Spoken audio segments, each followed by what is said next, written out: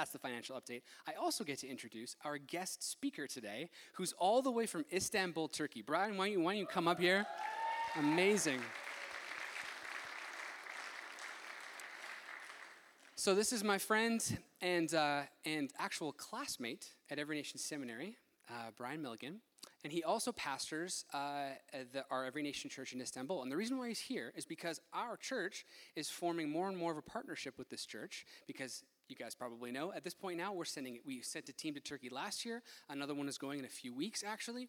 And so Brian's actually here to deepen the partnership between these two churches. He's actually part of the training for the Turkey team that's happening after church. When does the church that we're going to come here to train us? It's kind of a bit of a luxury. But anyways, I won't go on too much about it, because a big part of Brian's message today is explaining the vision of why our churches are partnering. And I was in Surrey this morning and got to hear his heart.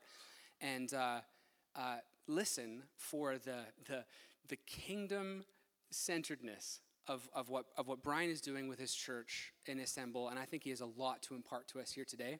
And I'm excited for this partnership to keep deepening. So let me pray for you. Father, thank you for Brian and for the work that's going on in Istanbul. Oh my goodness, all the stories. We're going to hear some today, and I pray that it would raise our faith of what you're able to do. Lord, may your kingdom come and may your will be done through your church. And I pray that this message would be a giant leap forward, again, even for us here, as Brian gives us his heart, which is so evidently your heart. Bless him, be with him as he shares. In Jesus' name, amen. Thank you. Thank you, Jonathan. And it's such a huge privilege for me to be here. My son is also here, but he's back at the house. Thank you very much, Pastor Greg and Miss Debbie, for your kindness and for welcoming us here and for trusting me to share to your congregation. We had an amazing time in Surrey today. And I also just wanted to thank those of you who've already been out to Turkey. Glenn and Carol assembled a team and came out last year. They were tremendously impactful. Bea was there and Andrea. Anybody in the room who I may not have noticed? You were with us on the trip last year. I think that was all that I saw. And it was amazingly impactful. What was interesting is there we are in Istanbul, in a country that is 99% Muslim, but your team from here in Vancouver, Canada, came and trained us in how to do better at Muslim ministry. Don't you love how the kingdom of God works? I'm going to show you a little bit more about how the kingdom of God is working in our context. It's never what we expect. But somehow there's a grace of evangelism and outreach and love to people of other faiths in this church and in this city, and it's so precious. And when Glenn and Carol and the team came over, we received an impartation of that, and we've seen tremendous growth since that happened. And what they shared, we immediately began to put into practice, and we've seen fruit as a result of it. And what that did in my heart was, I was like, wow, God, if they've got something going on over here and we're doing it in Istanbul, there's got to be a strong connection between our churches. And I really felt that. And in my prayers and my devotion time, I was praying and I felt God say, you need to go to Vancouver. You need to meet the church there. And I wanted to be the face that you can see, that we're not this distant Every Nation church out there in the Middle East. I mean, technically it's Europe, but it's still very Middle Eastern in a way. I wanted you to say that we're Every Nation family just as you are, where we may just be in a different part, but we've got the same heart, the same vision, the same power of the Holy Spirit, and the same zeal for the Lord and for His kingdom. And we're so grateful that we get to partner with you. We want you to send many, many teams as often as possible and continue to be a great impact. And we want to know how we can be a blessing to you out here too. And some of you can also move there. It's totally fine. You will break the heart of your pastors. But this is a good lesson for you to learn how to let go. We'll take anybody, especially your best. Okay, so just send us your best. And that'll be good for us. Okay, we're going to jump on into the message now. But I'm going to start off with a kind of quiz, an incomplete verse. And you have to tell me what the blank says. So, actually, I'm going to start with my family, aren't I? Okay, so let me show a picture of my family. Mustn't forget those. This is us. That's me in the middle. And can you guess where my wife is from? Any guesses? The Philippines. She's from the Philippines. I was born in Zimbabwe in Africa. My parents are English and Irish. They went out there in the 60s to do mining and nursing. My brothers and I were born out there. Then I went to university in South Africa, and that's where I joined the Every Nation family. Anybody going to the World Conference in Cape Town? It's one of the few cities that competes with Vancouver in terms of beauty. It is amazing. It's an amazing place. I highly encourage you to go. That's where I went to university. Then when I graduated, I wanted to see Asia, so I moved to Singapore and joined our Every Nation church there. My wife was in our Philippines church. She moved over to Singapore to work. We started leading the youth together. We were leading the creative arts group together. We were doing kids' church together. We ended up working in the same company together. And we just thought, let's just do the whole of life together. Why not, seeing as we're so much tied in? And then just 6 months after we got married, we got the call to come to Istanbul to plant our Every Nation church there. So we were sent out from our Singapore church, of all places. But we have 2 kids too. And our son is Morgan. He's 15. And my daughter Kyra, she's turning 13 on Saturday. So we're leaving on Friday to get back just in time to say happy birthday and kiss her goodnight, because we'll get there just before midnight probably on her birthday. We gained a lot of time on our way here. We had our Friday on our way here was like 36 hours long or something like that. And the next Friday that we have going back is going to be like this short, or the Saturday we're going to miss completely. Anyway, let's jump into that scripture, which I said has a blank missing from it. And let's read it together. This gospel of blank will be preached in the whole world as a testimony to all nations, and then the end will come. Who can tell me what that blank says? Just shout it out. Again? Peace. Nice try.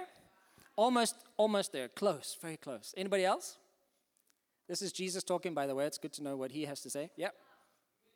Community, I like that. Unity, I also like that. It's just not what he said. These are great answers. Truth is a nice one. Harmony, love, joy, world peace. Huh? The kingdom. Okay, I love that one. All right. So Bear can show the real answer. This gospel of the kingdom, Jesus is saying, will be preached in the whole world as a testimony to all nations, and then the end will come. Normally when I ask people this, they say, this gospel of salvation.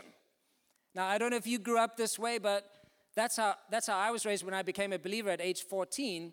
The very first time I heard anybody preach a message on the kingdom was when I was 26 in an Every Nation church. But when you flip through the Gospels and you read what Jesus had to say about the kingdom, he never said the gospel of anything except the gospel of the kingdom. And I think a lot of the church has just called it the gospel of salvation. We think the whole message is just salvation, don't we? We think that the whole point of what Jesus did was salvation. But what Jesus said is way more than that. And we're going to unpack that a little bit in a bit. But what he, at this time in Matthew chapter 24, he's getting very close to the crucifixion, and he's talking about what is going to happen between now and the end times. In fact, this chapter in some of your Bibles might be called Signs of the End of the Age. He's talking about end times. But Jesus in this verse is giving us a glimpse of what our job is supposed to be until he comes back. Right? Then the end will come. We have to go and share his gospel of the kingdom to the whole planet before he comes back. So he is literally looking down from heaven, probably with a very high-tech animated map of the globe with all the people groups marked out. And he's saying, has this nation heard the gospel? Has this people group received the gospel of the kingdom? Has the kingdom been manifest in that place? Are my people going to the nations and taking the kingdom? Because he is not coming back until we've done our job. And if we never do it, he isn't ever coming back. Because these are his words, this is his promise. This gospel of the kingdom has to be preached to all the world before I make it back. And he's not going to shortcut that. So he's really dependent on us doing our job. And I sometimes wonder, if we're preaching the gospel of salvation only to the whole world, does that count? What if we get it wrong? And have we shortcutted the gospel in some way But Jesus is depending on us to share our part and do our part so that he can return victoriously. You know, you talked about the resurrection last week, of course, and it's not part of this message, but you know that when Jesus ascended into heaven, the disciples just like watched him go, and you can imagine the surprise on their faces. Like, this Jesus didn't really do that often. Walking on water was super cool, but ascending into heaven, like, that was next level, okay? That was amazing. So they're like watching him rise up and get into the clouds, and they were still standing there, flabbergasted, like, oh, what did he just do? Is he coming back? This is not what we expected. He rose from the dead, but now he's really gone. And they were just so, like, they were like statues staring up into the sky. So much so that Jesus had to assign angels to, like, snap them out of it. And the angels were there like, dudes, hello, wake up. The angels literally said, what are you guys doing standing there staring into the sky? Don't you know that this same Jesus is going to return in the same way? And I believe that the reason the angels were like waking them up was because they had a job to do, and they had to start this job because he ascended, and now it's our turn to do our part so that when we're done, he can come back, and he's going to come back gloriously, not the way that he came as a baby, but he's going to come back, and the whole world will know. But those angels had to say, disciples, get moving. Let's get this thing started, and we are the continuation of that. The whole reason Jesus hasn't come back yet is because every previous generation hasn't finished the job. I hope we can do a better job. I hope we can do our part. Amen?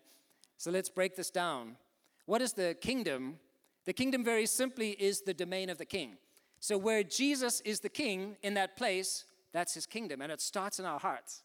You know, the kingdom is within us, isn't that true? If you are born again, the kingdom is within you. Because that favorite phrase that we have as wacky, charismatic, Pentecostal types, born again, it came from Jesus talking to Nicodemus in John chapter 3. We know it really well. But this is how he prefaced it. He said, anybody who wants to enter the kingdom of heaven must be born again. He didn't say anyone who wants to get saved. Have you ever heard an altar call?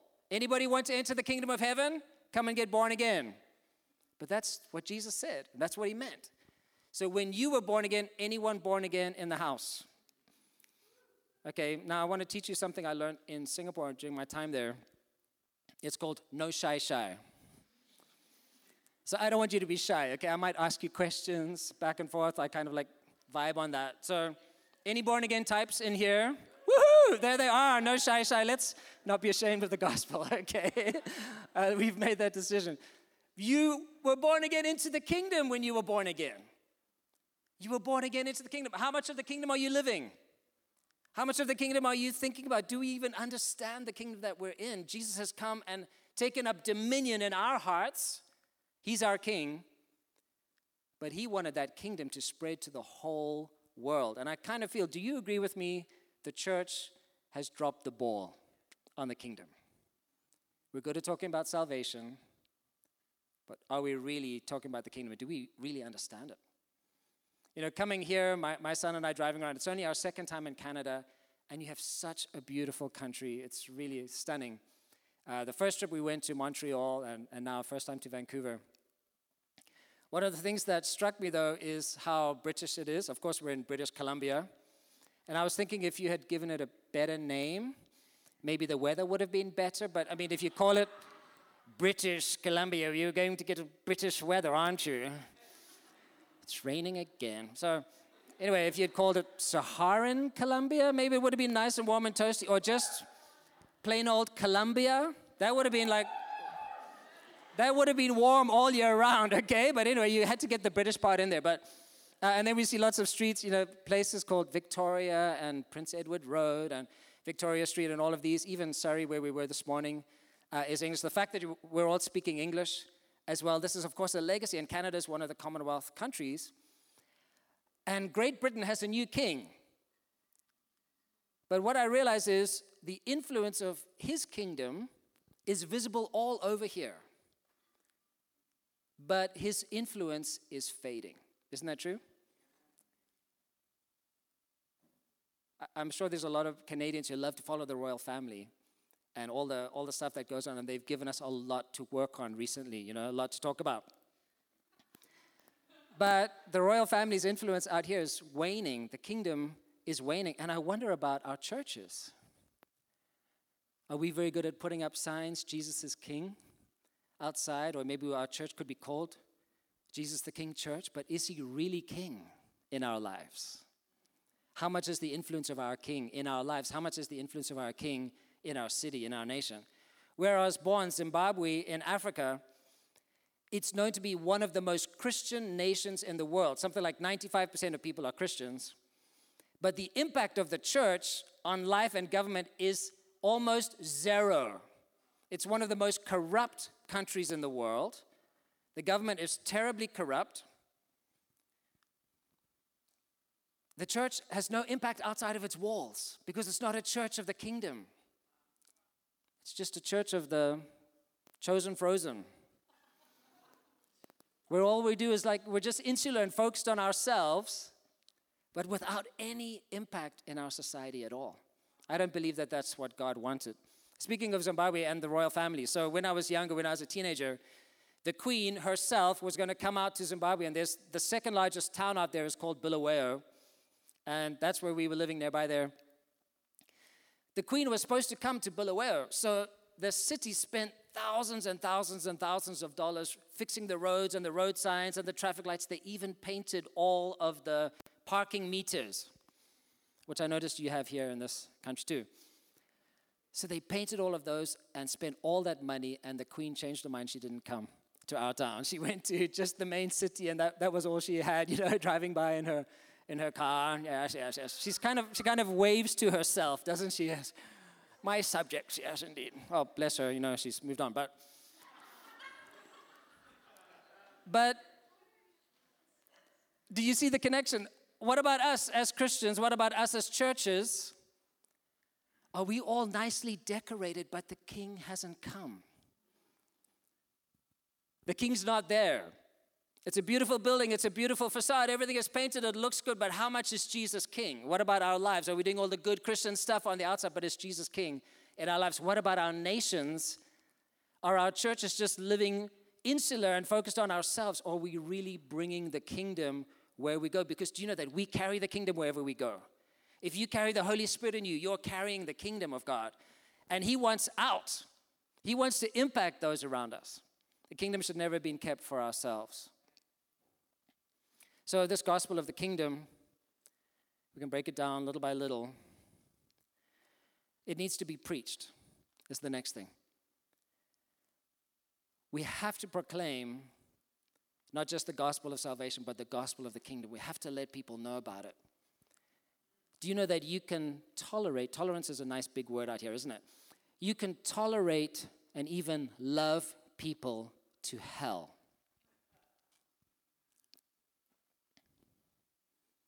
You can love, lovey-dovey-dove, love them, and they go to hell. Because you never tell them the truth. Is it true? Without the truth, people do not change. If they don't hear what the Bible says, if they don't hear what the gospel is about, if they don't understand Jesus and what he was about, they cannot change, because only the truth can change people. And you can cushy them and give them the nicest possible, comfortable, sweetest, most wonderful life you could imagine and send them on to hell for eternity. Similarly, but I guess in the opposite, you can truth somebody to hell. Truth. A loveless truth. And they will be hearing the truth, hearing the gospel. You need to change. You're going to hell. You need to change. You're going to hell. But a loveless gospel also is not going to have any impact. That's why we need to speak to people the truth in love. And we have to demonstrate the truth, but we also have to demonstrate love as well. And that's how we can really love people. That's how we can really change them and see them impacted. And this gospel of the kingdom has to be a testimony. Jesus said to his disciples many times, freely you have received, freely give. We cannot disciple what we don't have. You cannot impart what you're not walking in. So are we living the kingdom life? Are we living in the power of the Holy Spirit? Are we living in freedom? Are we living in blessing and abundance? I'm not talking about material things, but an abundance of Him, joy and peace and love and kindness. Are we living that kingdom life where the world could be falling apart around us, but we're secure in Him? We know who our King is. We live in His economy. We live in His jurisdiction. We live in His constitution. Are we living in that? If we're not, we cannot impart it to anybody else. You know, the disciples said, we cannot stop sharing about what we've seen and heard. We have to be living the testimony. And this gospel of the kingdom has to be a testimony to everybody who sees it. And then I'm going to combine the next two. In the whole world to the nations. This gospel of the kingdom has to get out to every nation. And it sounds like it started in Jerusalem and spread, to Samaria and Judea and then the whole world. But now, after all these years, it's getting pretty complicated. And what I'm realizing is this gospel is bouncing back and forth to the nations. And the Lord is really looking for who is going to carry my kingdom wherever they go. Who are going to be my kingdom carriers just here in this amazingly multi-ethnic nation? Because what I've realized is because maybe we didn't go to the nations. Think this through with me. Maybe because we didn't go to the nations, God has sent the nations to us. They're at your doorstep. They're across the hall. They live next door. Isn't this true? And this gives us a wonderful opportunity to fulfill this commission that Jesus gave us by not even going anywhere. Just by talking to the person next to us, just by speaking to our own neighbors. And it's amazing who God is using. I'm going to share some pictures and some stories, and you'll just see crazily how God is doing it. But, Syria and Iraq have had this civil war for more than 10 years now. About 5.5 million people fled the war and got into Turkey, got into Europe, some of them, and then Europe paid Turkey 10 billion euros to keep the refugees in Turkey. So we still have 3.5 million of them. But the ones who got through into Germany and into France and the UK and others, suddenly the churches who have been fast asleep for decades in Europe had to wake up. Because now there's all of these people on their doorstep. They never went to the Middle East. They never took the gospel there. Now the Middle East has come to them, and suddenly the church has to wake up and be like, what do we do with these guys? What do we do with all these refugees? It actually was a good thing. They woke up. And similarly with the Ukraine war, did you know that just up until the time of the war, the church in Ukraine was the fastest growing in Europe by far. We have 7 churches in Ukraine. Now, most of our churches in Europe are struggling, but our Ukrainian churches were booming. They have huge open doors to the high schools. And our church is just growing. In fact, we have something like 19 church members who have been sent to the front line to fight. But our church there was thriving. I kind of think this was kind of Satan's agenda behind the whole thing. We need to kind of slow down the church. But it always backfires because the Ukrainians have gone into Europe. In fact, I went to visit my father in Ireland, who lives there now. We couldn't find a hotel to stay in Dublin because the hotels were all filled with Ukrainians who escaped the war. So they've gone all that way. And in Turkey, we just received 100,000 Ukrainian refugees from the conflict. And many of them are believers and are carrying the gospel with them, and they are converting the people that are housing them. And those who aren't are meeting Christians, and they are the ones becoming believers. So the Lord is like, my gospel of the kingdom has to go out somewhere, somehow, and if the church is not going, I'm going to have to mobilize the pre-believers to get to where the churches are. It's just a lot easier if we listen to Jesus and obey, and then we go and follow him. But what does this kingdom look like? Because I can talk about this for hours, but Jesus said when he was starting his ministry, do you remember he went to the synagogue in Capernaum? It's right on the edge of the Sea of Galilee. I've been there. And he opened up the scroll of Isaiah and he said, do you guys want to know why I'm here? And this short passage describes exactly what the kingdom that we live in is supposed to look like. He said, the Spirit of the sovereign Lord is on me. It's really the Holy Spirit through which the kingdom moves. said, the Spirit of the Sovereign Lord is on me because the Lord has anointed me to proclaim good news to the poor. There's the gospel element. But it doesn't end there. He has sent me to bind up the brokenhearted, to proclaim freedom for the captives and release from darkness for the prisoners. We have had, our little church in Istanbul, we have had 8 prisoners. It's incredible. I'm like, Lord, I didn't ask for this, but they've been coming anyway and seeing their life transformed. You should hear their stories. To proclaim the year of the Lord's favor and the day of vengeance of our God. Jesus actually stopped there. He didn't talk about the vengeance part if you look in the Gospels. But then it continues to comfort all who mourn, provide for those who grieve in Zion, to bestow on them a crown of beauty instead of ashes. Are we really bringing the kingdom so far into people's lives that we're seeing transformation? The oil of joy instead of mourning. And this works in the afternoon and the evening as well. And a garment of praise instead of a spirit of despair. They will be called oaks of righteousness, a planting of the Lord for the display of his splendor. The gospel of the kingdom doesn't just proclaim salvation, but it says, I'm going to walk with you, I'm going to work with you, I'm going to pray with you, I'm going to anoint you through the power of the Holy Spirit in me. We are going to see transformation in your life. And then that transformed individual takes the kingdom to those around them. Isn't that true? What does the kingdom look like? It is living by the power of the Holy Spirit and carrying him with us and his power and seeing transformation in the lives of other people. Proclaiming the good news, which is sharing the gospel, binding up the brokenhearted, which is bringing healing, bringing hope to the prisoners, bringing love, which is meeting needs. Now I just want to jump in and show you, practically speaking, how we in Istanbul are trying to fulfill this mandate. So you're just going to hear lots of stories of lots of individuals. I want to show you a picture of our church, which will be up next. Are we there?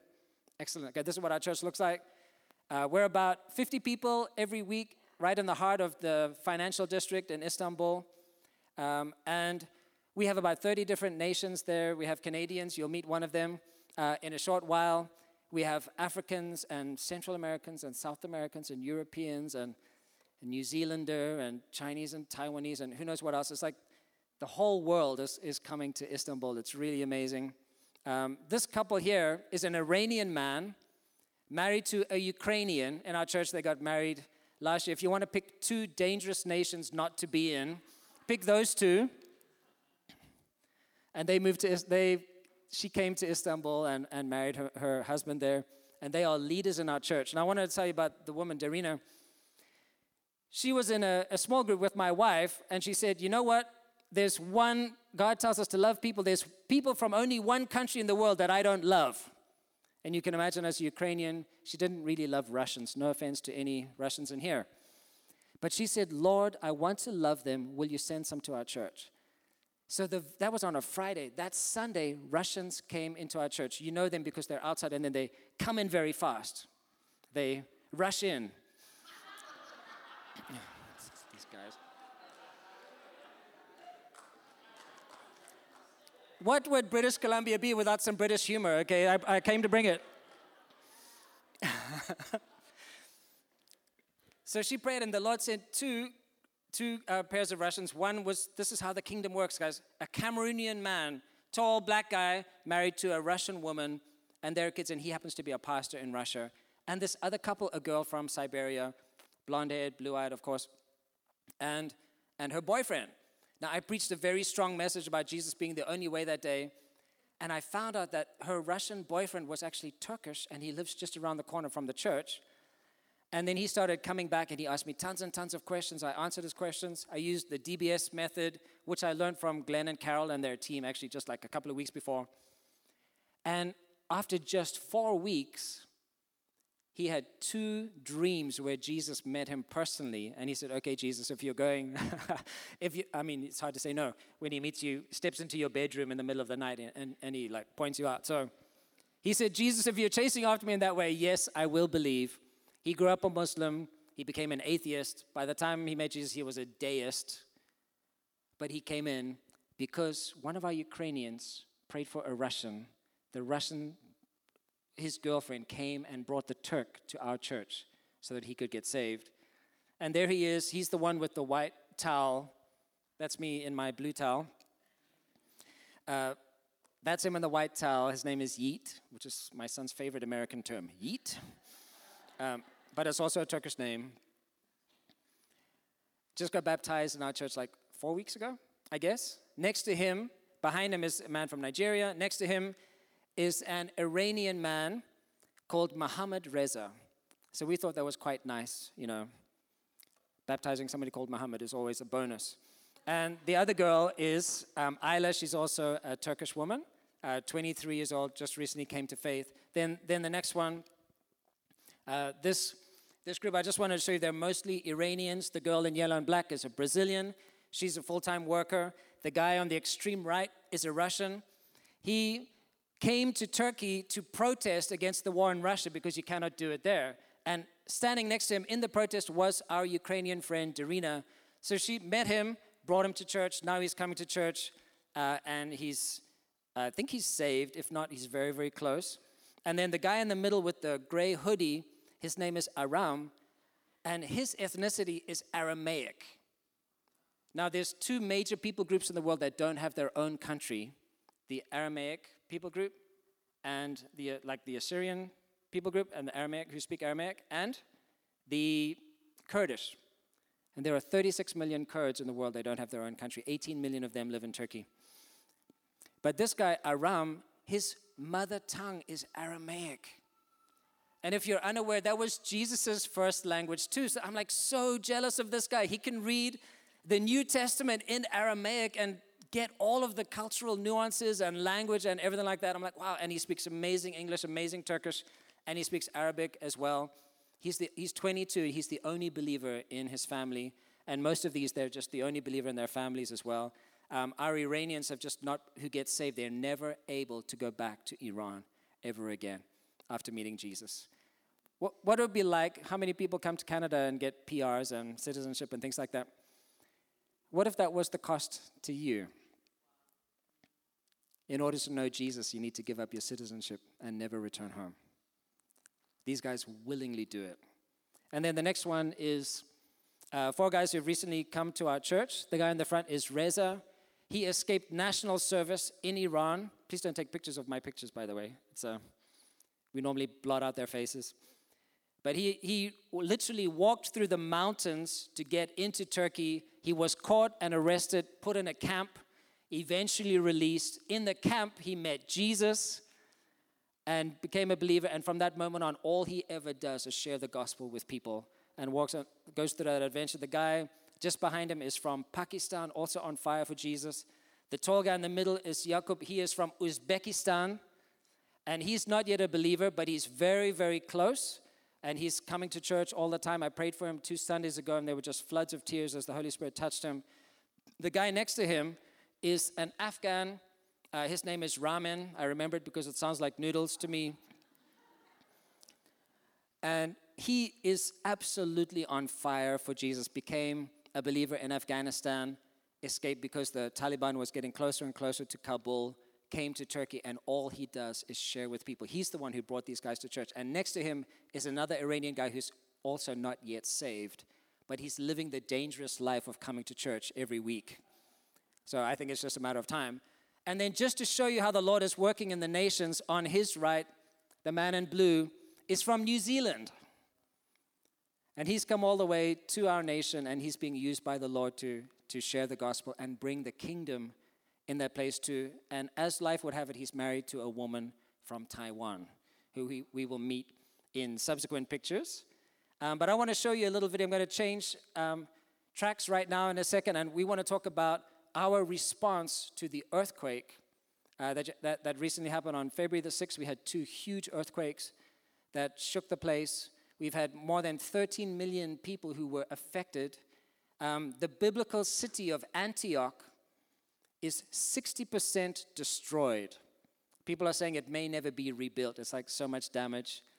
Thousands of people died and so on. But we as a church realized we have to respond to this. And so you'll see a quick video about that. And then I'm going to introduce a friend of ours as well. Can we roll that? Thank you.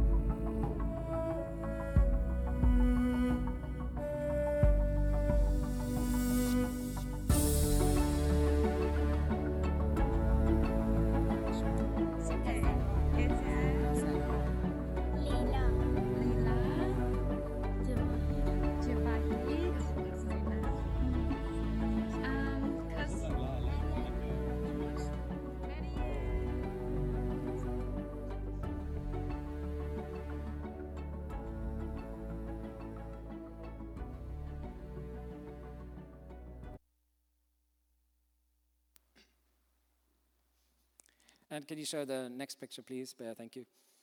So there we are giving physical aid to people, whatever needs we have. Every Nation has set up a giving fund, which you can find on the everynation.org website, for people all around the world giving, and then the money literally comes to us, and then we have to steward that to meet their needs. And we have a tiny church, the place that we went where a lot of people have had to evacuate the earthquake zone, and they moved to the surrounding cities, and one of those cities is called Mersin. It's right on the Mediterranean Sea. It's a very beautiful place. That's where we were, where all this took place. And 400,000 people have arrived in that city. And it's a city of 1 million.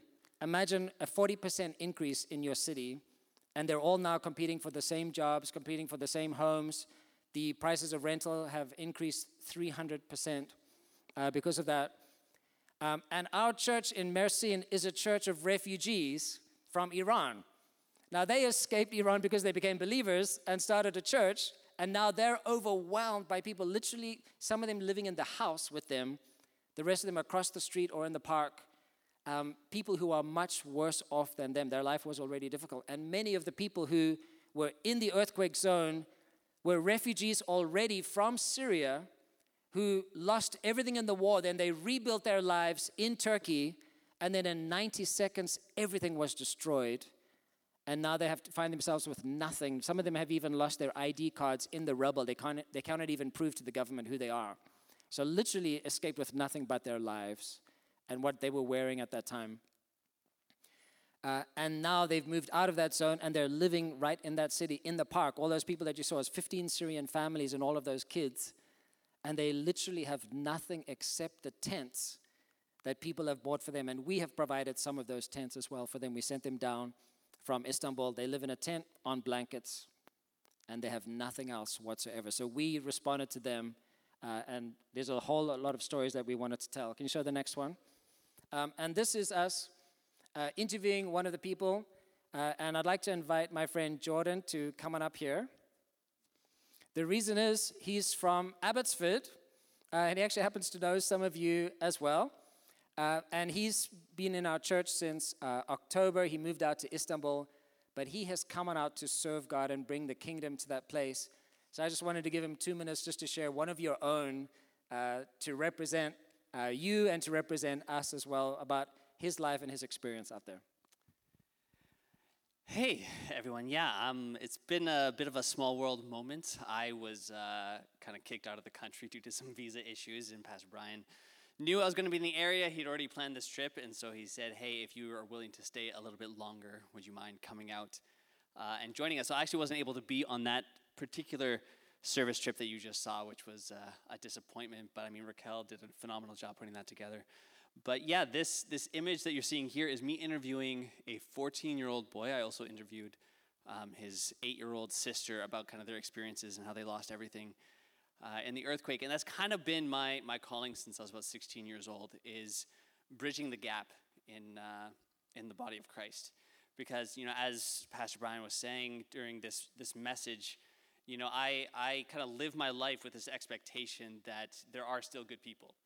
You know, there are still, and we need to bring the kingdom, but we can only do that if we're united. We can only do that if we stay together. But I realized shortly in my experience in missions that, you know, churches had no idea what was going on. And so I had to believe that if I could capture that on film and bring it to them in a way that could engage an audience, you know, I could inspire people to take action, whether that was going themselves or getting involved.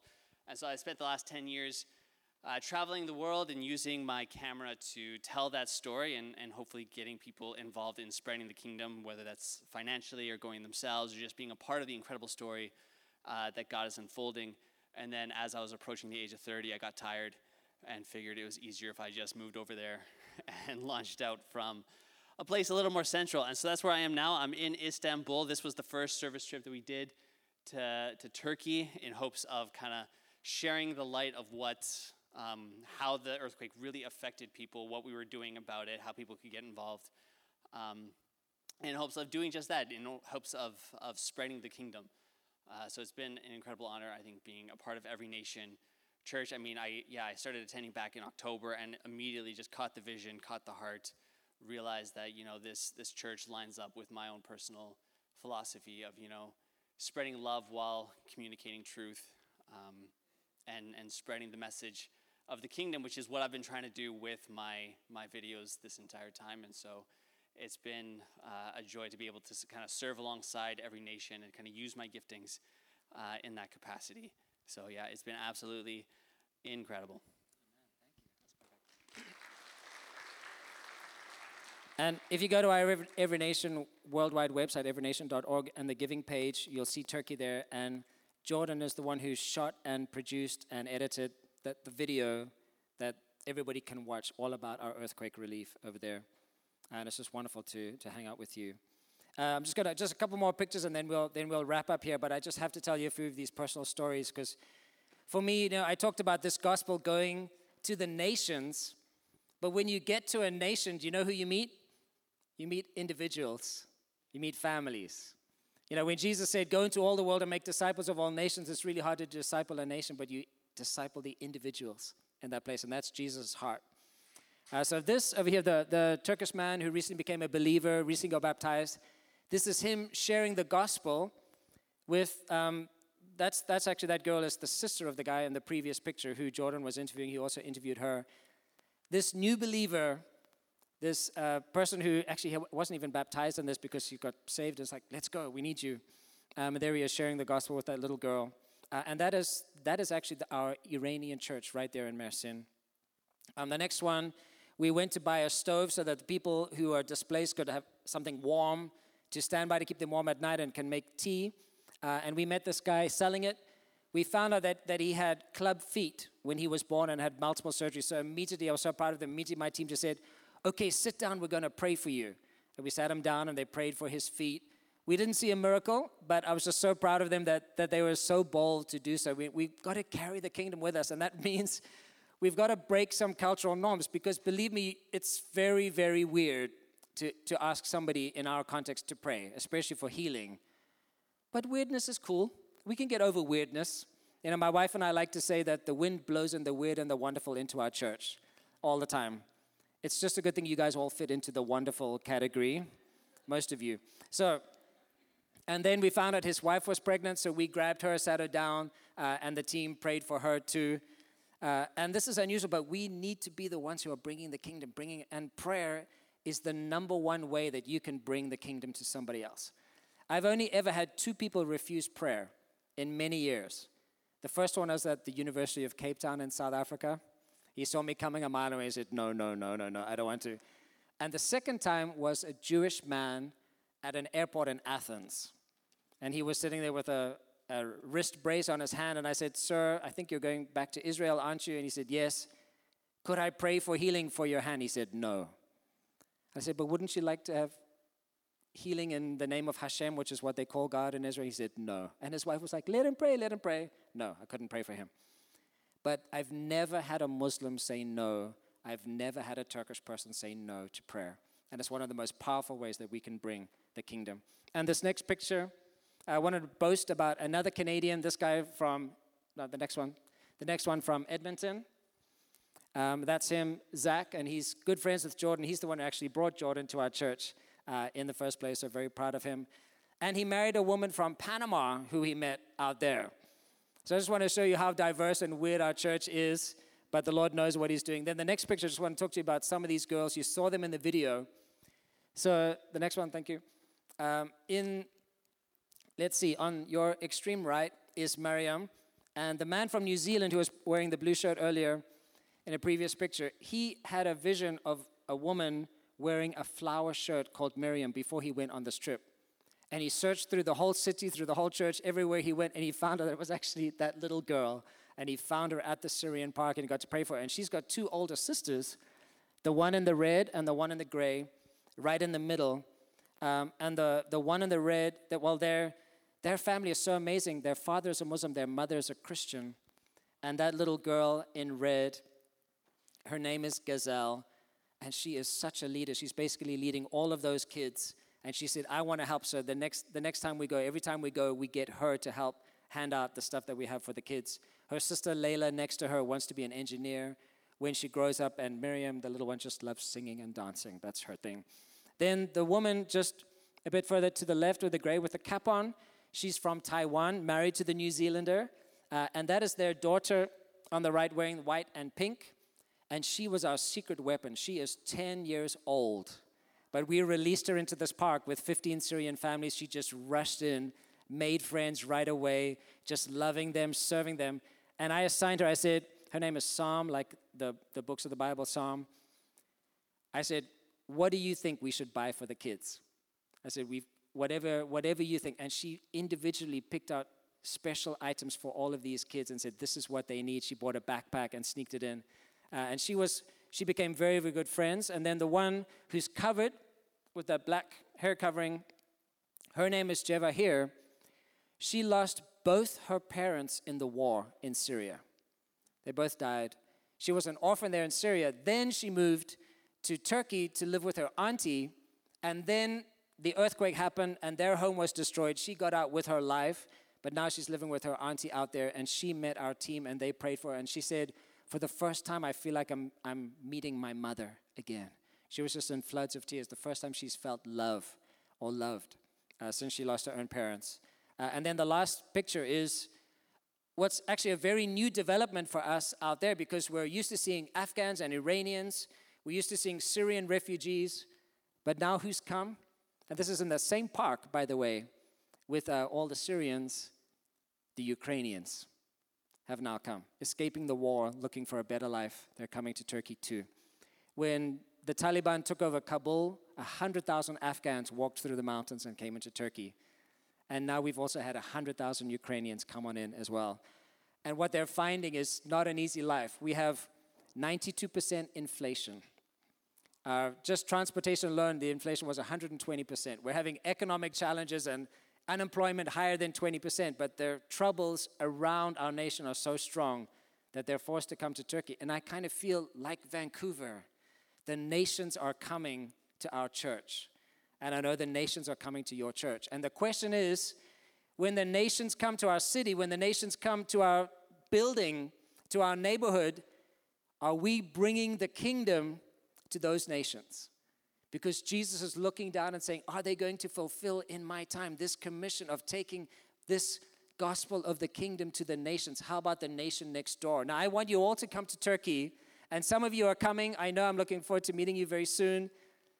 But how about just go to the nations right around you, the nations that you're surrounded by, and bring the kingdom. You carry that kingdom. And we can see lives transformed. The whole world wants to come to Canada. And now that we've been here, we can see why. It is a stunning country. It's beautiful. But if you talk to every one of those Syrians, if you talk to all the Afghans and all the Iranians and a whole bunch of Turks, and you ask them, what do you want for life? They'll say, I want to go to Canada. I want to get out of this place. I want a new life. And if it's not Canada, they'll say the United States or Australia, and then in fourth place, Europe. But they all want to come here. You guys are here. You guys are living in the promised land of our modern era.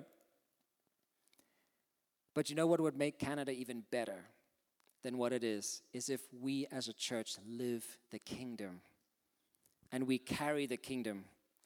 And everybody who comes here, they don't just come for a better life, for a job or for finances, and to live in this amazing place, but they encounter the kingdom of our living God, and He transforms them internally. And they get salvation, they get eternal life, but they get a life transformed here. Let's just read one more verse and then we're done. We know this very well, but seek first His kingdom and His righteousness, and all these things will be given to you as well. A lot of people move here for things. Isn't that true? For a job, for a career, for school, for a better life. But in Jesus' eyes, it's supposed to be the other way around. We seek first His kingdom, His righteousness. And you know what? When you do that, when you prioritize it, like my dear friend Jordan and Zach, the other Canadian in the pictures, they've let go of Canada to go to the nations because they have a greater kingdom that they serve. And that kingdom compels them to go to the lost. And I know that God is going to take care of every other need that they have because of that. Could we stand up on our feet, please?